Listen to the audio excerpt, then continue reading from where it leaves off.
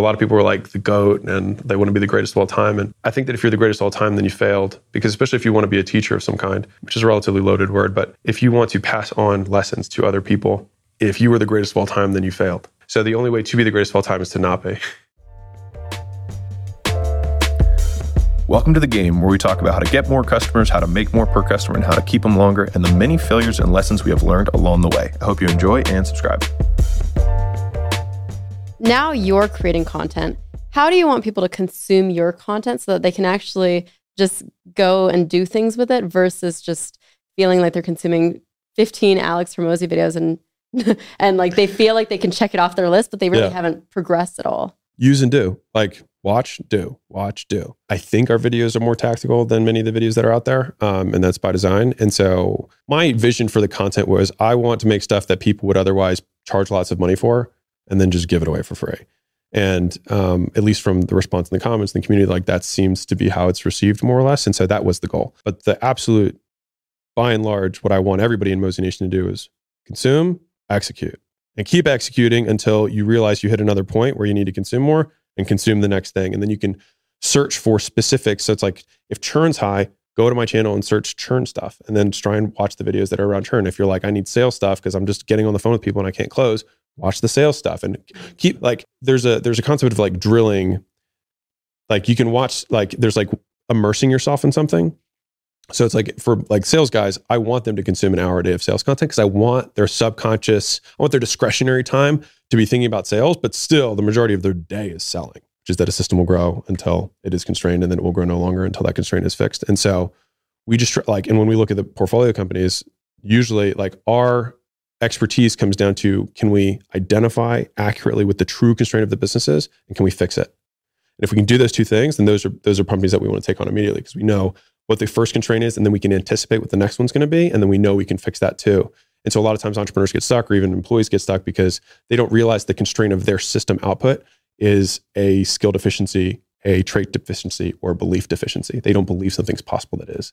Yeah. Or rather, said differently, they believe something to be true that isn't. And that's what's holding them back. I want to take a little step back. So my friend, you were on his podcast 3 years ago, and it was so funny to me when I listened to the intro, because in the intro, it was like, Alex Hormozi does not believe in social media. He does not have any social media. So what changed? Kylie Jenner changed my life. I saw her on the cover of Forbes and I was like, she's younger than I am and she's a billionaire and I feel like I know more about business and I need to learn from that. And so I will study everyone. The good, the bad, the ugly, people that everyone hates, I will study. People that everyone loves, I'll study. Anyone who's making more money than me, I'll study. And so when I saw that, it was such a paradigm shift for me. I was like, how is this possible? And I mean, mind you, like at the time, for context, I was taking home, I think, do you know what year it was? I was taking home between 13 and 17 million a year personally at that time. And I thought I was doing pretty well. And then I saw that and I just felt horrible about myself. It like ruined like a week of my life. But what came from that was then all of a sudden, to be honest with you, I didn't change anything after that. I was like, it's a fluke. Her mom's Kris Jenner. She organized her whole life. Okay. But then after that, Huda Beauty came out and then boom, she was at 600. And then after that, Conor McGregor, boom, he was at 600 with Proper 12. And then The Rock came out with Termana and he's at 2 to 4 billion, depending on who you're looking at. And it just happened again and again and again. And I was like, I'm missing something here. Like I believed something that was true that wasn't.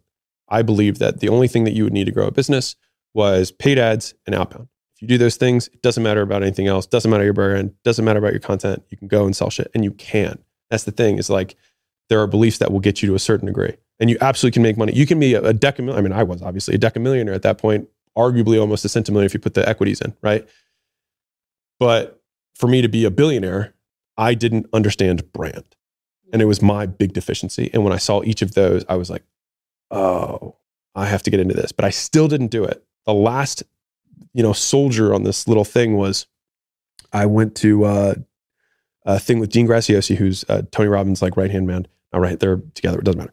And we went to his house and he had like 3 people that week who like weird stalker, weird stuff. And I was like, dude, how are you willing to put up with this? Like, I never want to be that famous. I want no one to know me. I want to be rich as hell. And that's it. And I was very committed to that. He said, if that's the price I have to pay to make the impact I want to have, I'll do it every day of the week. And he just looked at me, and I just remember just feeling it in my chest. I have to do this. And so that was when I decided, and I started making YouTube videos shortly thereafter. And that was kind of the beginning of me starting to post stuff with the intention of actually building a brand. And what did you have to assemble or get ready in order to do that? Did you hire a social media team or? Yeah, I didn't. Well, I had infrastructure with Gym Launch, so I just had the video guy post it at the time. So I just did that because that was easy. It was low lift for me. But I've definitely learned a lot about the content game in general. And what's funny is that the principles that I learned from outbound and paid ads 100% mapped to content, and I still had to learn it as though I didn't know. And so like volume is still king. Like the more you spend on ads, the more money you make. The more cold calls, the more cold emails, the more cold reach outs you do, the more sales you make. The more content you put out, the more impressions you get, the more, like everything grows that way. And so because like quantity is the only forcing metric for quality. Like the only way you get better at something is by doing it more. And so I had to do a shitload of it. And that's basically what we've built over the last 18 months is I started just posting 3 times a week, just videos from a computer, which have been relatively, notorious for being terrible quality, and then slowly, I added an editor. And then I was like, okay, well, maybe I should do, a guy approached me and was like, I could do shorts for you. And I said, okay, I don't want to do shorts. And he said, you have to do nothing. I will just take all of the stuff that's already out there and I will do all the work and I will post it for you. So you literally do nothing. I was like, okay, sold. And he did it and he did a good job. And so we started growing and I was like, oh, the short stuff's interesting. Okay. So like, this is starting to work. And so once I saw that actually became kind of the blueprint for how we approached new platforms, et cetera. So we find the best person we can, we pay whatever it is that they ask for. And we do that with the expectation. We say it up front. We say, I'm going to steal everything you have. That's what I'm going to try and do. So I just want to be upfront. And I think it's going to take us probably between 3 and 6 months to do that. So you factor in what your LTV is for it to make sense for you. And if they're cool with it, then we're good. And our entire goal is not to just have them do it, but for us to study every aspect of what they're doing and why they're doing it so that we can bring it in-house. And so we've pretty much, as soon as things started, that one vendor worked out, I basically did that with every platform very quickly. And then one by one, we started peeling them back in-house. And so right now we're probably 2/3 in-house, 1/3 vendor, and probably by, 6 months we'll be 100% in-house. And I think now I saw on Think Media that you've hit 1 million followers in 6 months. Yeah, we've done even more. Yeah, it's cool because media is compounding, and so I always look for compounding vehicles in general. And so it was again like Dodo Bird Alex. Like it took me a while to figure out that media in and of itself grows in a compounding way. And I was like, oh wow, so this is not something that like I always saw content where you post something and then it disappears. It's a waste. When I was coming into it, I was like, why would I post something and then no one's ever going to see it again? But what I didn't realize was the asset was the audience, not the content. Yeah. And that was my missing link. And so once I understood that, that's when I went all in on building the brand and doing the media stuff. So you don't want the fame from the social media. What do you want? I'm okay with the fame now. There are cons to it, but I would say there are more pros than cons, at least at the level that I'm at right now. So I'm okay with it. I am still here to make money. And I always want to be clear because I don't want to be put into a corner in the future where people are like, he's trying to make, I'm always here to make money. That's what I'm trying to do. But I also, because from the brand and the vision stuff that I've, learned as an entrepreneur, like telling employees like, hey, our whole goal is to make money, not very motivating, right? And so the big reason that we do all the stuff we do, so we donated a few $1 million to kids' charities for education because I'm a big education guy. And so the big vision is like to document and share the best practices of building world-class companies. And so for me to have the credibility to be able to say that that is my mission, I got to be able to back that up. And so the portfolio that becomes worth $1 billion and then 10 billion and then whatever it'll become after that is just to answer the question, why should I listen to you? Because it's at least my view that the number one question that everyone asks when they see anything, even if it's good, is why should I listen to this person? Because you have the teacher who's saying dollar cost average in the S&P, and then you've got Warren Buffett. They're going to listen to Warren Buffett, even if the content's worse, just because they don't have to make the extra decision of should I trust this? And so it's actually less emotional effort because you actually don't have to put a decision filter. You can just take it as truth, which is it's easier for people. And so I want to make it easy for people to learn, and so I have to have the credibility to do that. Now, some people might say, you had a $50 million when you're 32. You'd already taken, almost 50 million in dividends before that point. Like you have the credibility, but like I don't have the credibility from me because I want like the fact that we don't have a vlog from Jeff Bezos from 1997 until now crushes my soul. The fact that Elon only does the occasional weird interview, which is awesome, but like nothing else. I, long term, am willing to sacrifice growth for our companies to make the content that we're making because I think it means more than I do. So a few years ago, when you were saying that no social media, you were at 17 million or so for personal income. Can you talk about how that's grown over the years? So it hasn't grown because COVID was not good for gyms, unfortunately. You would have thought that gyms would have been totally benefited from COVID and not being able to do business. But I think in 2018, we did 26 million top line, 17 million take home. And I also didn't understand the concept of like reinvesting in business or M&A at that point. So I was just like, cool. So 17 million in profit, I'll leave $1 million in the business, and then I will just scoop 16 million in my bank account. That's what I did. And then the next year, we reinvested more money into supplements and software. And so we still grew, though. We did 37 million top line, and then we did, I think, 13 million is what I took out that year. And then 2020 was COVID, which was 3 months in, and we actually had planned to sell.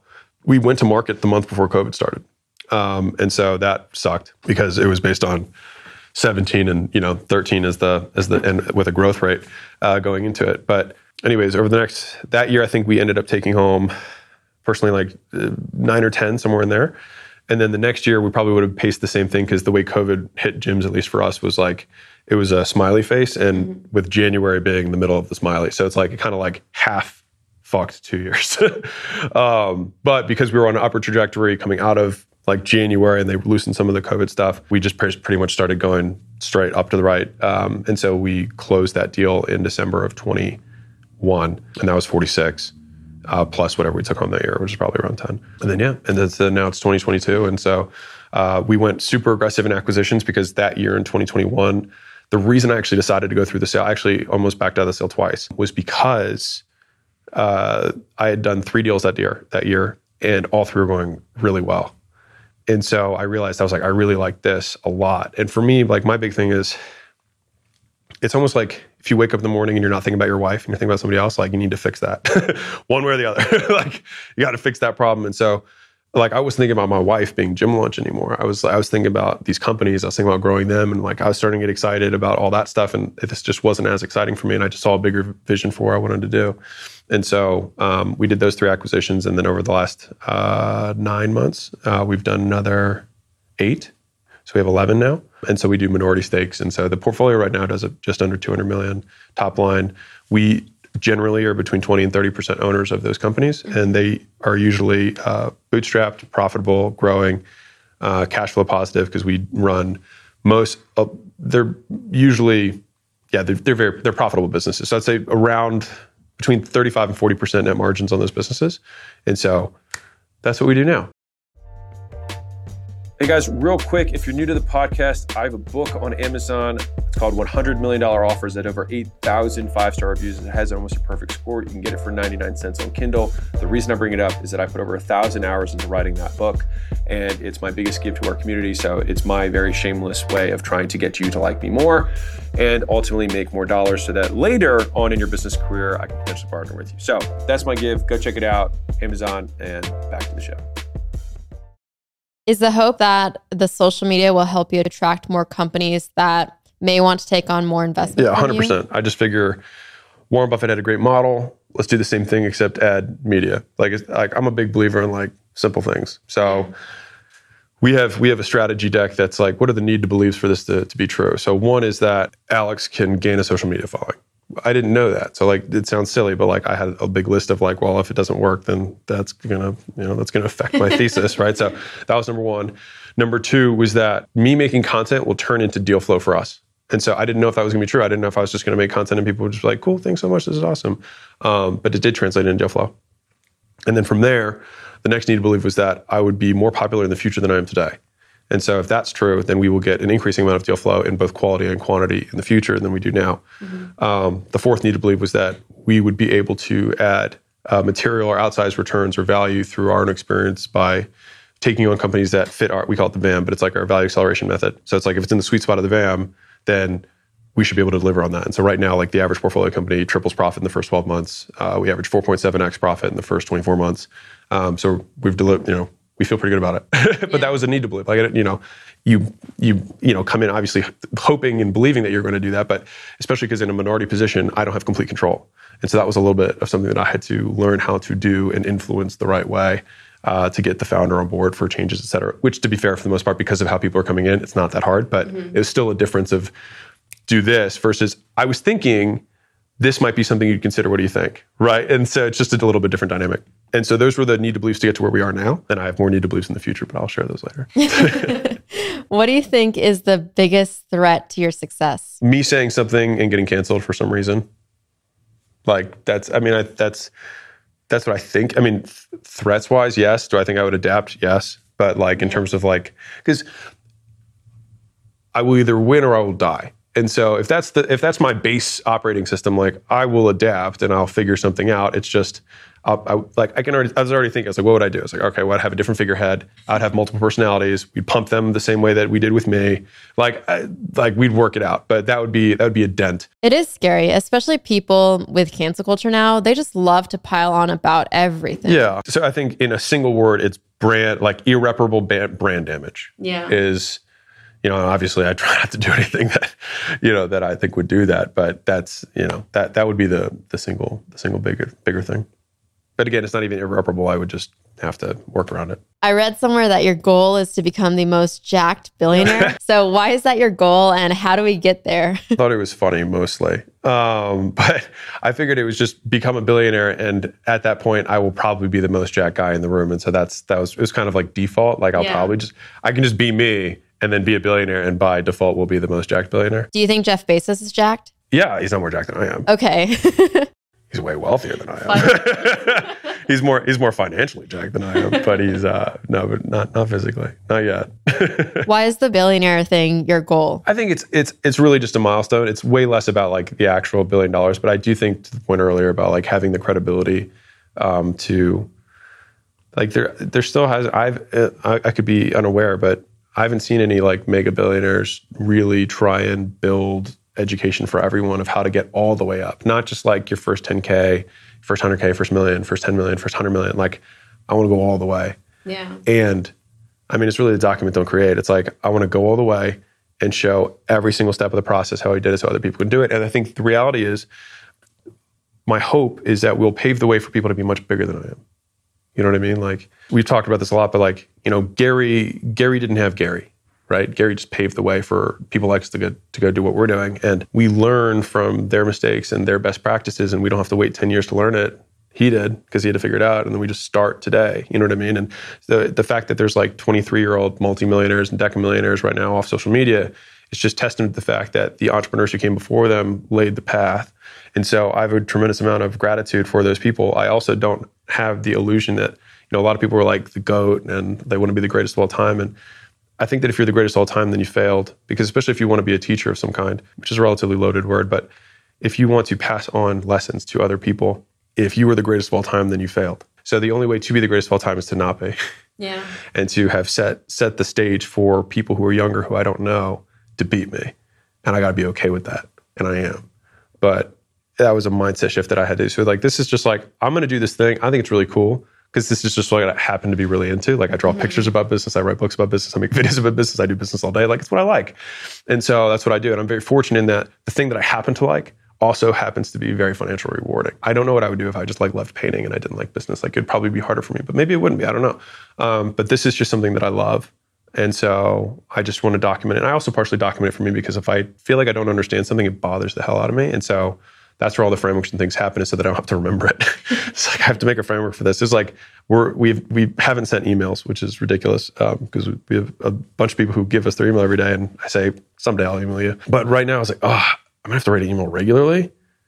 I have to have a framework for this. Like everybody's like, I have to do this all the time. And so, but then as soon as I have it, I'll just pass it to everybody else, and then they won't have to confront the thing and learn and fail for however many months, and they'll just be able to take the template and use it and then immediately be that much further ahead than I was at their age. Yeah. That's cool. What would you say to the 20-year-old who's looking up to you and saying, I want to become a millionaire one day? What are the 3 things that they have to do to get there? You have to start. You have to do the same amount of effort that the person who you think you want to emulate has done. So if you do the volume of work that that person did, and if you're like, well, that person's been doing it for 10 years, then do it for 10 years. And you don't switch gears and you stay on the path that you're on, because otherwise you have to restart over and over again. Because a lot of the trench knowledge comes from depth of knowledge, right? It comes from having deep roots, you know what I mean, in a subject or a sector. And I know that counteracts the whole idea of like sampling lots of things. And I get that that's a struggle for people. It also is not false that somebody who started at 20 and worked for 10 years in the same industry versus somebody who started at 20 and jumped to 30 different things, the guy who did one thing for 10 years will be further along. The question is, what's the longevity? So if they did the one thing for the decade, was it because they enjoyed the thing? Which then, if they hated it, then they do switch, but now they switch way later, and so then they do pay that cost. So the thing that makes this even harder is that you usually don't like stuff that you suck at. You usually suck at everything when you start. And so I do believe that, like, if something interests you, like, you don't need to, like, I'm not even a big believer in like being good at it. If you just don't have to put effort into wanting to consume the thing, whether it's like, I really like video stuff, or like I really like sales stuff, or really like marketing stuff, or really whatever it is that you find yourself reading. For me, I always liked persuasion. So like when I would like be in college, I like watched TED Talks on persuasion. It was just interesting to me. And so it's not surprising to me that I ended up finding myself in kind of acquisition and whatnot, customer acquisition, you know, on a tactical level in the beginning. And so if you find interest, then it's like you just have to strap in and accept the fact that you're going to suck for a very long time, and that's okay. And it should be to be expected. And so I think if somebody's 20 years old, they need to expect that it's going to take a decade, number one. Number two, they have to start on a path and not convince themselves to stop. And then number three, see items 1 and 2. The podcast is called Erika Taught Me, but really today is all about Alex Hormozi taught me. So what do you want people to be able to walk away from this saying, Alex Hormozi taught me this? Alex taught me that the feelings that I have are independent of the character traits that I want to espouse. And so if I want to be more courageous, it doesn't mean that I don't feel fear. It means that I act despite it. If I want to be more patient, it doesn't mean that I don't want to stop doing the thing that I'm doing. It means that I feel that feeling, I accept it, and then I continue on the path that I said I was going to do. And so I think a lot of it, we said it very briefly in the beginning, but it's enduring short-term discomfort for long-term achievement. And so if there's one thing that everyone who is listening to this does, it's that you start on the path and you do not allow yourself to stop.